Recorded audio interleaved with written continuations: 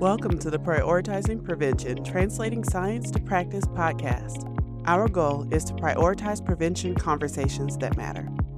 Our topic for today is the impact of social media on youth mental health, with special guest Jayla Lee.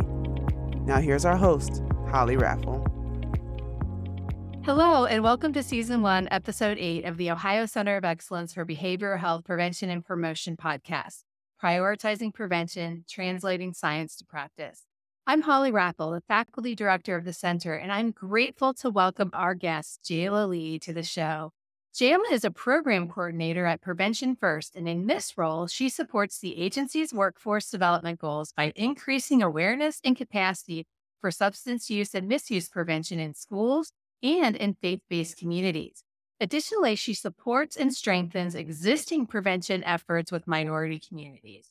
Jayla has a Bachelor of Science in Public Health and a Certificate in Minority Health from the University of Cincinnati. She is currently an Ohio Certified Prevention Specialist Assistant, or OCPSA, and has been working in the field for over a year. Today, Jayla and I will discuss the mental health effects of social media on youth. Welcome, Jayla. Thanks for joining us today. Thank you for having me. So, Jayla, you recently designed and gave a presentation titled The Mental Health Effects of Social Media on Youth, and I'm so excited to discuss this with you. But first, I'd like to start by learning more about you as a new prevention professional.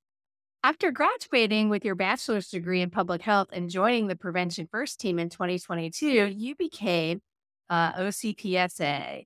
So what excites you about being a new professional in the prevention field? The unknown, because I feel like when I was in college, I never really knew much about prevention as a whole. It wasn't really kind of shown in college. So when I got the opportunity to come to Prevention First and to really know what prevention is, I love how every day is different in prevention. It's never the same exact day. And I just love finding out new things, connecting with other people throughout the state of Ohio, even other states like Kentucky and Indiana as well. Absolutely. You're right. Like if you've been to one prevention event or been to one community, you've been to one community. There's always something else to learn. So as you work towards becoming an Ohio Certified Prevention Specialist, or OCPS, for our listeners out there, what resources have you found that have supported you through this certification process? The number one resource for me is OCAM Network. And if, some of our audience don't know what OCAM is, they see Ohio Coaching and Mentoring. So it's a group of coaches who have years and years of experience in the prevention space and prevention world. And they coach you, they supervise you, they help you fill out your grids that you need for each certification. And then on the website, they have a whole bunch of trainings listed, a bunch of trainings all the way until at least from right now, next year till May 2024, I would say. And it goes on from P1 to P6 in all the certifications. So all the hours you need, we have them on the website, or at least not all, we have most of the hours. So that's the number one resource that I use to help get my certifications and help me progress in my career. Oh, thank you so much. And you obviously are very grounded in the process and supported. But when you talk about P1 through P6, can you help our audience who's plugged in at home know what those P's mean?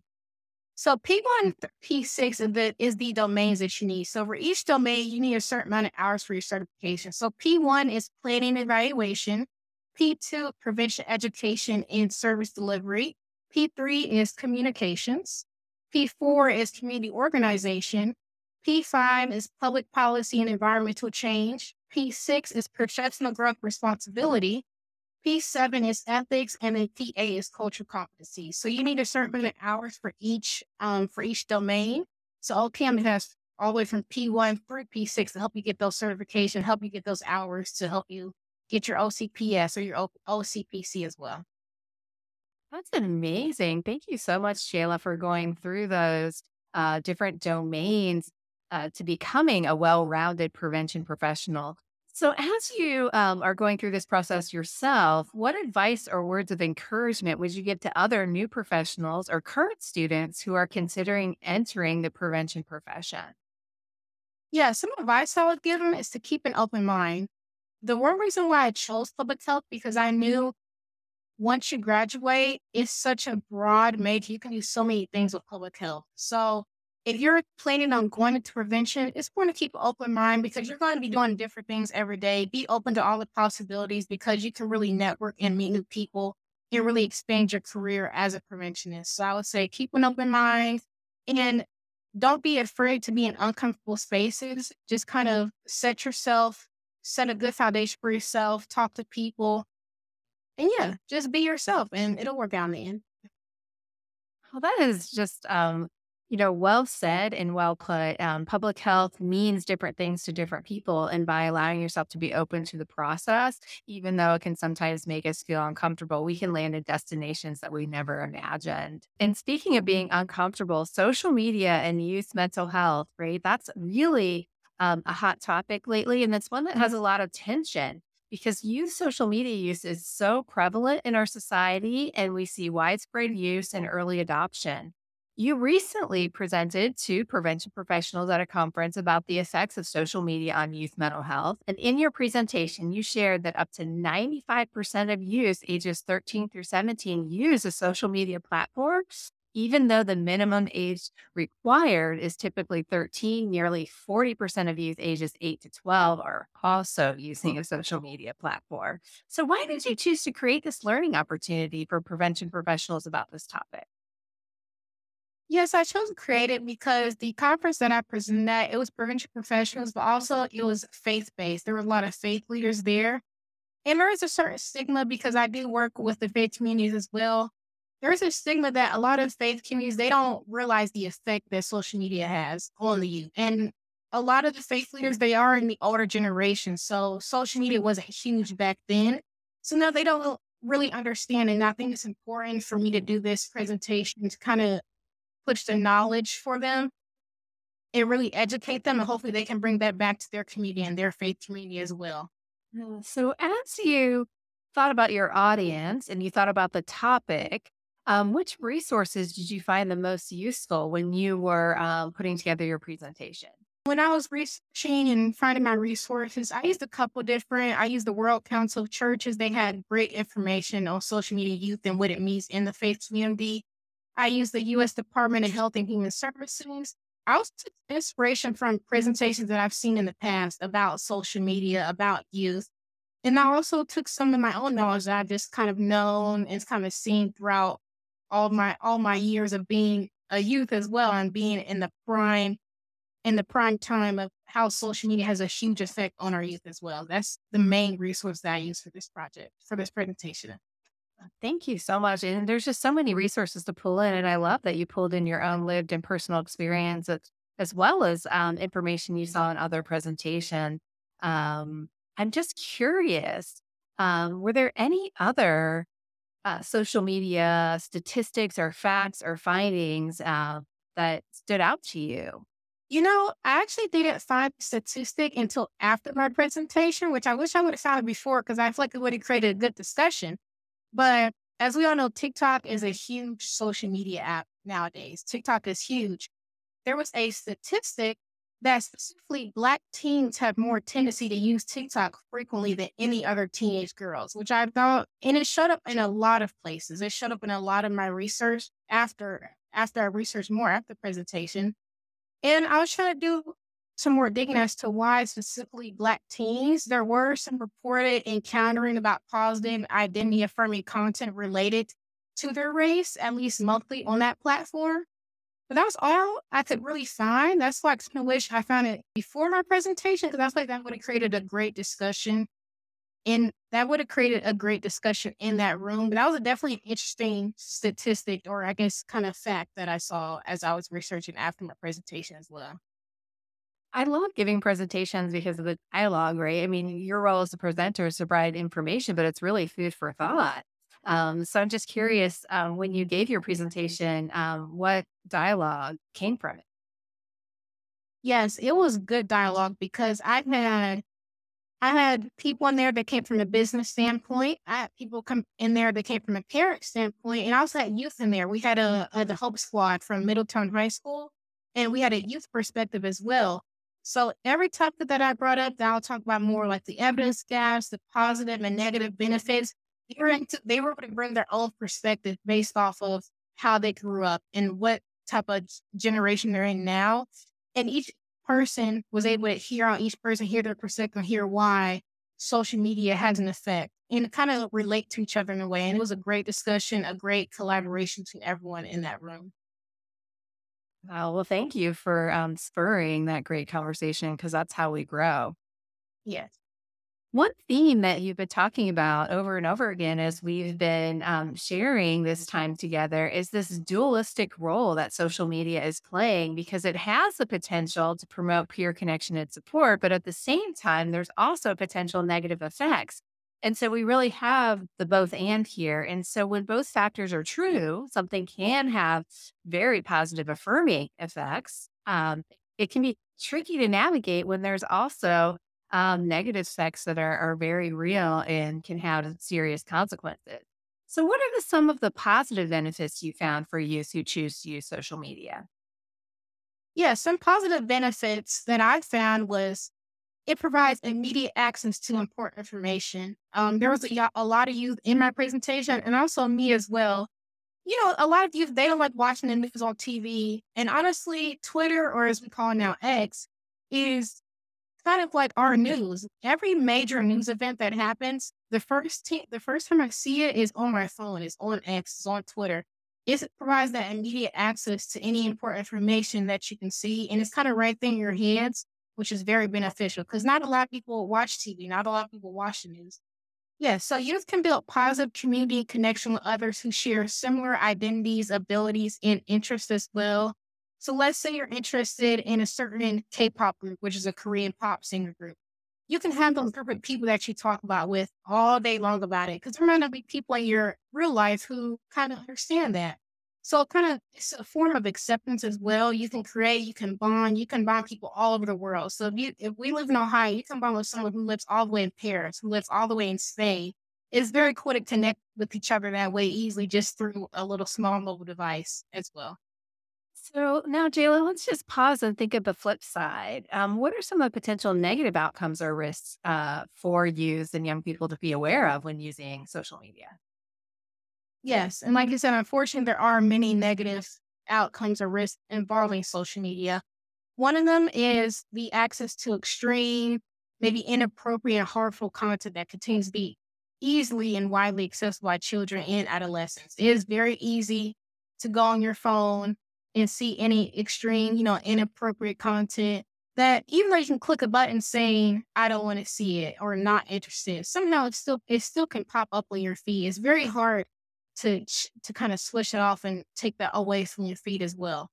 And there's actually a statistic, nearly 6 in 10 adolescent girls say that they've been contacted by a stranger on social media platforms in a way that makes them feel uncomfortable.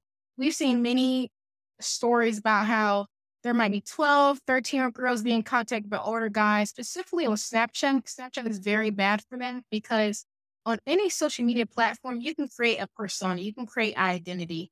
You don't have to put down your real age. You can put a different picture down. And that's very dangerous, like I say, especially on Snapchat, because Snapchat, it also shows your location. So unless you turn it off, people can see your location on a specific map on Snapchat as well. So it's very dangerous in a way that if you don't take the right precautions for your safety, yes, you can end up in a bad situation. You did not protect your safety and your privacy on social media as well. And also, in a certain view of about 36 studies, I would say, there was a consistent relationship found between cyberbullying via social media and depression among children and adolescents as well. Cyberbullying is huge because, like I said, you can create a persona online. There's people that can just type and type away on their phones. There are people that might not be happy in their real lives. They go on the internet and kind of take it out on other people. They start typing and typing away. And like I said earlier, you can create that persona. You can create that different person on social media and really create a whole new life for yourself. And that is definitely some of the negative effects about social media, which is unfortunate, which is what we are trying to change. But unfortunately, it's going to be there for years on top of years unless we make change, unless we come together and collaborate with each other. Absolutely. And coming together and collaborating with each other is also doing research to see what is the effect of social media on young people and what are the positives, what are the negatives, and what do we need to pay more attention to. And in fact, you in your presentation identified a need for additional research to give us a more comprehensive understanding of the effects of social media on youth. So, after exploring this topic in depth, presenting on it, hearing feedback from your audience, what are some data you think that we could all benefit to broaden our understanding of how social media impacts youth mental health? Some data that I thought would be interesting actually relates back to our other project, the social determinants of health, and kind of finding data around that, whether you don't know what people's housing looks like, access, education. You don't know what their home life is and whether they kind of take social media as like their comfort zone because they find that little bit of community or acceptance. You don't know if people don't have access to a trusted adult that they can talk with if they have any problems like that. So they kind of go to social media for that acceptance, for that someone to listen to them. Those are some of the data that I would be interested in finding and even finding more of. And I'm still doing research all the time about it because this is a very interesting topic and it's very prominent in our world today. And you don't know whether, kind of like Sarah, you don't know where people are born, where they grow up, where they live, where they work, where their age. You don't know their environment, and their environment can really affect their mental health. So they use that social media as a way to kind of just talk it out, to kind of use it as a comfort zone if they don't have anyone else in their life that they can speak to. So that's some data that I would really want to look more into. Yeah, absolutely. So, how do you see your presentation growing every time you give it? I would say the more research I do and the more I present, I really feel like the discussions that happen in the presentation, those really can carry everyone forward. Because after that discussion that I had in my presentation, I went back and did even more research because I was like, I never looked at it from like a business standpoint. I've never looked at it from a parent standpoint because obviously I'm not a parent, but I've looked at it from a parent standpoint. But it's interesting to hear, their point of view. So I think the more you collaborate, the more you have those discussions, it can really push people and bring people together rather than having those separate silos or silos, as they would say. You come together for the same goal. And I think that could progress the more discussion, the more open mindedness that you have about this topic. And that's one thing I love about prevention is that there's evolution on topics, right? You give one presentation at one point in time, and you may never be able to give that presentation in the same way again. Um, and I know in your presentation, you talked about this notion of evidence gaps. Can you speak a little bit more to why you chose to include that in your presentation and why you felt that was important? Yeah. The relationship between youth, social media, mental health can be very complex. As I was researching, there was a major concern among the scientific community as well, and its lack of access to data and transparency from, technology companies have created many barriers. And most prior research to date had been focused on young adults or adults and generate kind of a range of results. And there are many critical questions that remain to be unknown or unanswered. So during my presentation, I had a section for evidence gaps and I separate each question and have them discuss after each question. So some of them is how do in-person versus digital social interactions differ in terms of impact on mental health? Or what type of content and at what frequency and intensity generates the most harm? Or how does social media use interact with a person's developmental stage for measuring risk of mental health impact? So is it different if they're 10 years old rather than if they're 15 years old? How does that affect from them growing up as well in their developmental age? What's amazing, and I think what I'm hearing from you is that there's no single solution when it comes to social media and young people or even adult use, really. And there's no single sector that's going to be able to come up with a solution to counter the negative effects of social media use on mental, emotional, behavioral health in youth. So let's talk a little bit more about how you see a variety of sectors, individuals, and community groups working together to promote healthy use of social media. We'll start kind of at the broadest area. So, what actions do you think could be taken by policymakers? Yeah. And as I was doing my research, policymakers, they play a very important role in addressing the complexity and the issues related to social media use in protecting youth from harm. So developing those age appropriate health and safety standards for technology platforms, protecting youth from accessing those harmful content that I was saying earlier, and from other contexts such as substance abuse, such as violence, such as suicide, and also strengthening and enforcing those age minimums to certain sites as well. Absolutely. And we know from prevention that access to anything is one item that's crucial to look at, whether it's access to the social media or access to something like alcohol or vape. It's a big issue that needs to be looked at, and policy is such a strong solution for access. So I'm curious, what do you think technology companies need to do? What actions could they put forth? Yeah, some of the actions are almost similar to policymakers. Technology companies do play a central role and have a fundamental responsibility in designing safe online environments and like preventing, minimizing, addressing the risk associated with social media. So I would say ensuring those default settings for children are set to the highest safety and privacy standards, and kind of like what for policymakers, adhering to those and also enforcing those age minimums as well. And also assuming responsibility for the impact of those products and different ages of children, adolescents, regardless of the intent behind them. Absolutely. Thank you. I know you mentioned before that you are not currently a parent or caregiver, but what are some ideas do you have for those of us who are parents or caregivers? What can we do? I know our youth, they look up to their parents. So I would say for parents and caregivers, modeling a responsible and healthy relationship with social media as well. So if they see you kind of being unhealthy in social media as a way, kind of being on your phone a lot, they're kind of going to follow that act as well. So I would say create a family media plan. So whether that be to incorporate some tech free times during the day so that it could be just a family time without any technology.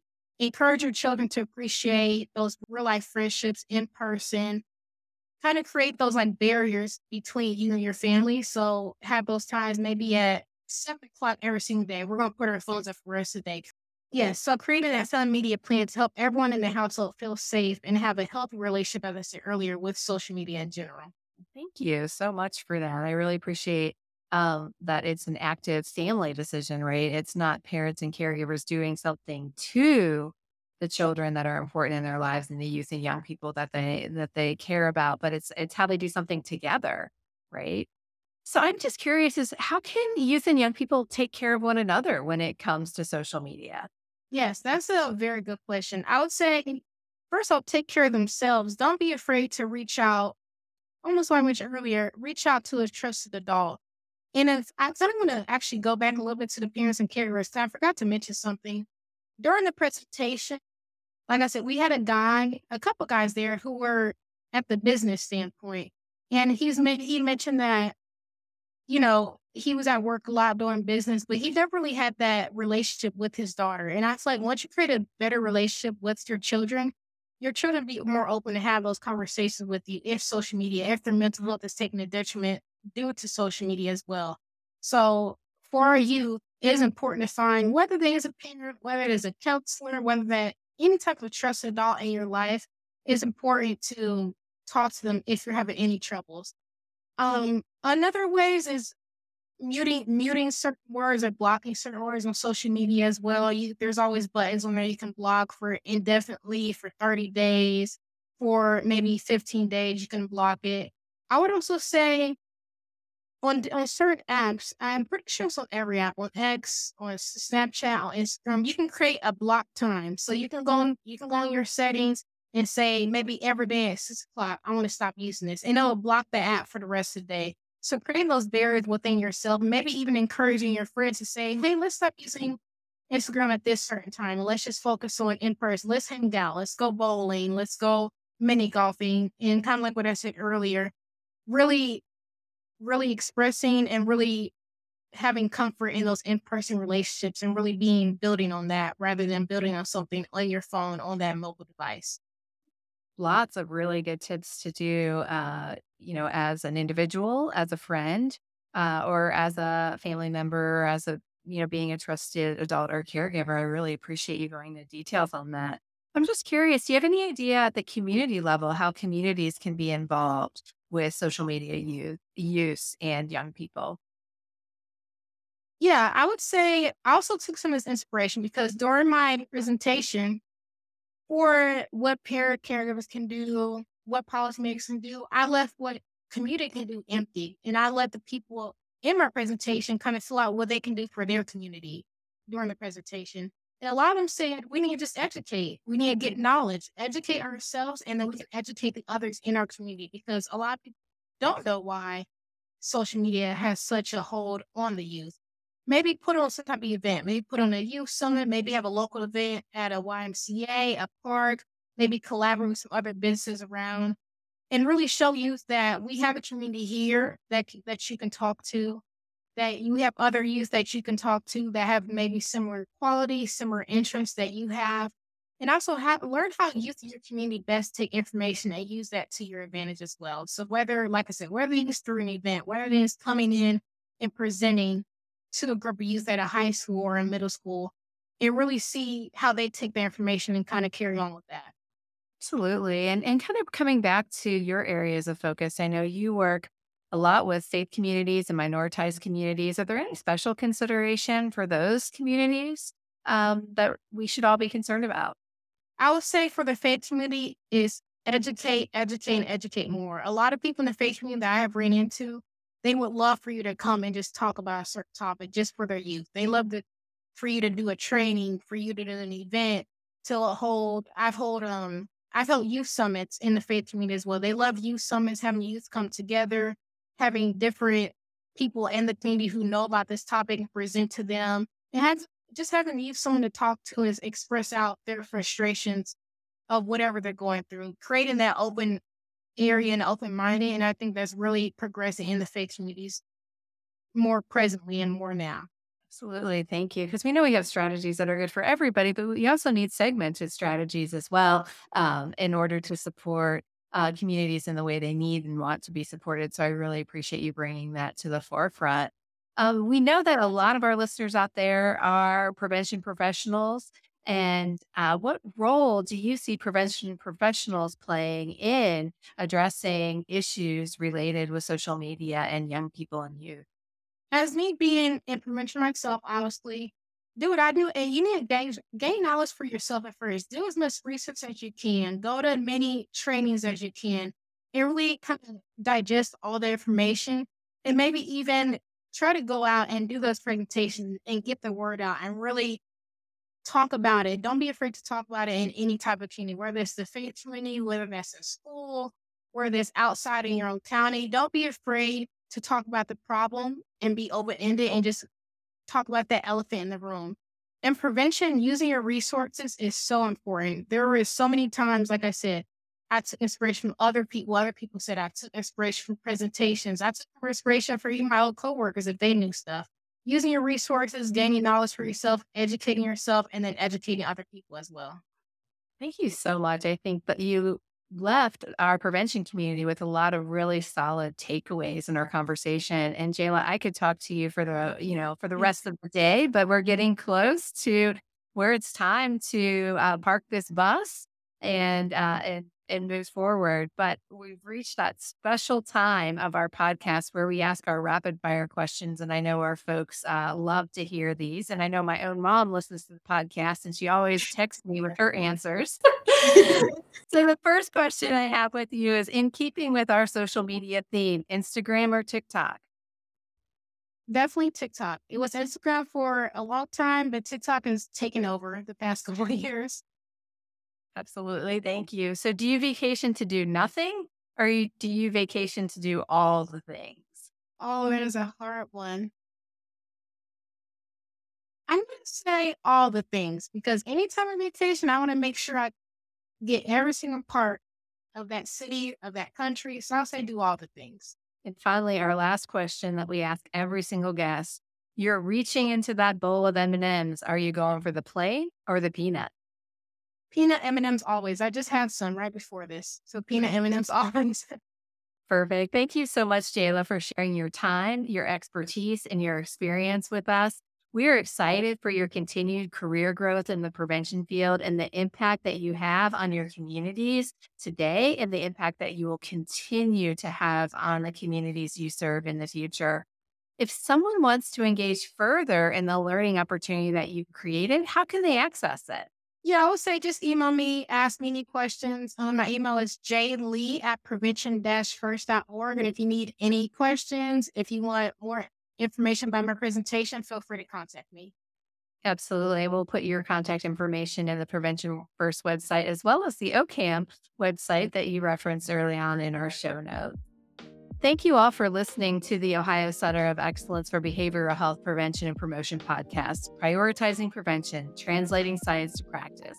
If you enjoyed this episode and you would like to help support the podcast, please share it with others, post about it on social media, of course, do that responsibly, or set the podcast to automatically download on your favorite channel.